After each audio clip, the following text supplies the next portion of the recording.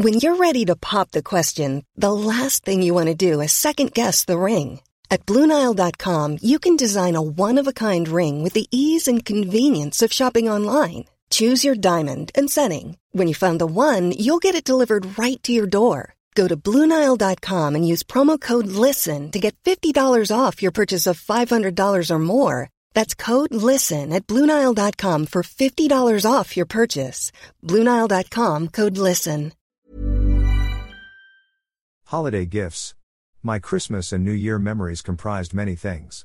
They include the Christmas carols already being played in the radio stations beginning September 1st, the sight of Christmas trees of all sizes being sold in the malls, and those giant, multicolored lanterns blinking by the roadside remind you of many Christmases past.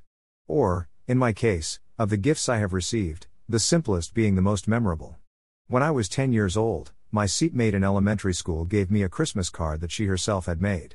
It was nothing fancy, just a coupon bond folded in the middle, and on the cover she drew a simple lantern, the long red tail of crepe paper flowing in the wind.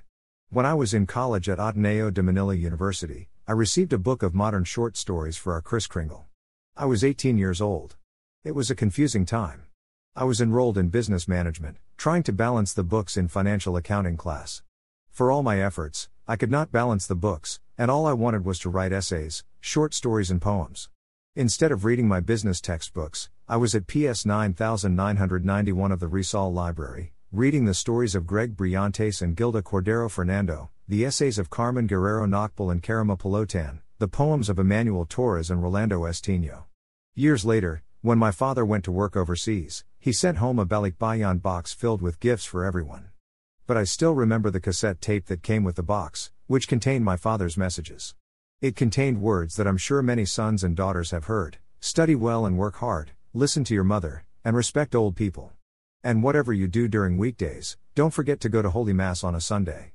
That request I tried to follow all the years I was studying overseas. My classmates and I would dance in the clubs of Edinburgh on a Saturday night.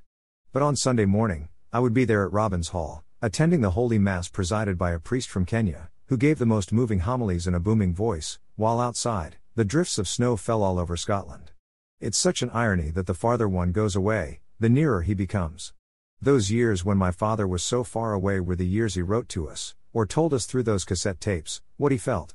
In his letters and cassette tapes, thousands of miles away from home, my father's deep and sad voice sounded so urgent and so near. I've been teaching for 3 decades and have received some small and memorable gifts from my students. They included a former student of mine who is now the vice president of a big university in Manila. She gave me the Faber Book of Seductions, edited by Jenny Newman. My former student wrote a note that was meant to tease me, for my teacher in literature and in seduction. Another time, I got a pair of truly hairy creatures that my students had bought from this famous gift shop. You lift the guy's long bangs, and voila! You'll see the guy's appendage hanging in between his legs. Well, that must have been Gen Y's version of the wooden man in a barrel from Baguio, which was popular when I was young. But the students did not only give me gifts meant to tease me. They also gave me gifts meant to save my soul. One of the girls in class gave me a rosary that glowed in the dark. 2 other girls in the other section gave me not 1 but 2 images of the Blessed Virgin Mary. One of the boys in class also gave me a statue of the Blessed Virgin Mary with this note: no more half-naked characters in films, please. I tried to recall the films I had asked them to watch. Aha! The only half-naked character I remember was in the film Innocent Erendira, the film version of the late Nobel Prize winner Gabriel Garcia Marquez's novella. The half-naked young man plays the role of an angel called Gabriel. He wants to save Erendira, the young woman turned into a sex worker by her heartless grandmother, after Erendira unintentionally burned the house down. The angel comes to Earth to save her, but instead, he falls in love with her. She likes him, too, and then the angel and the sex worker make love. Of course, the lovemaking scene wasn't shown in the film, so I wondered why the college student was bothered by a film whose rating was PG-13.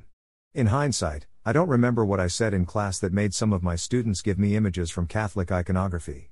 It's as if they wanted to save me from the fires of hell, or bring me back to the straight and narrow path. From a former student and now a poet, I also received a book wrapped in beautiful paper with a Japanese design that you wouldn't want to tear. The book is Rainier Maria Rilke's Letters to a Young Poet, with a translation by Stephen Mitchell. I had either lost my copy of the book or someone borrowed it and didn't return it, but this gift was most welcome. Mitchell is a brilliant translator. His foreword reads, "I felt, as many readers have felt, that the letters were written for me. From the very first pages, where solitude is considered a positive experience, my life seemed to acquire a new clarity and sanction. So even before I read a line of Rilke's poetry, I regarded him as a spiritual teacher and came to treat him, in that small, light green covered book, with the greatest respect, the way some people keep their copy of the I Ching covered in silk. I leave you with these words as we enter the holiday season, which should be days of reflection, healing and light.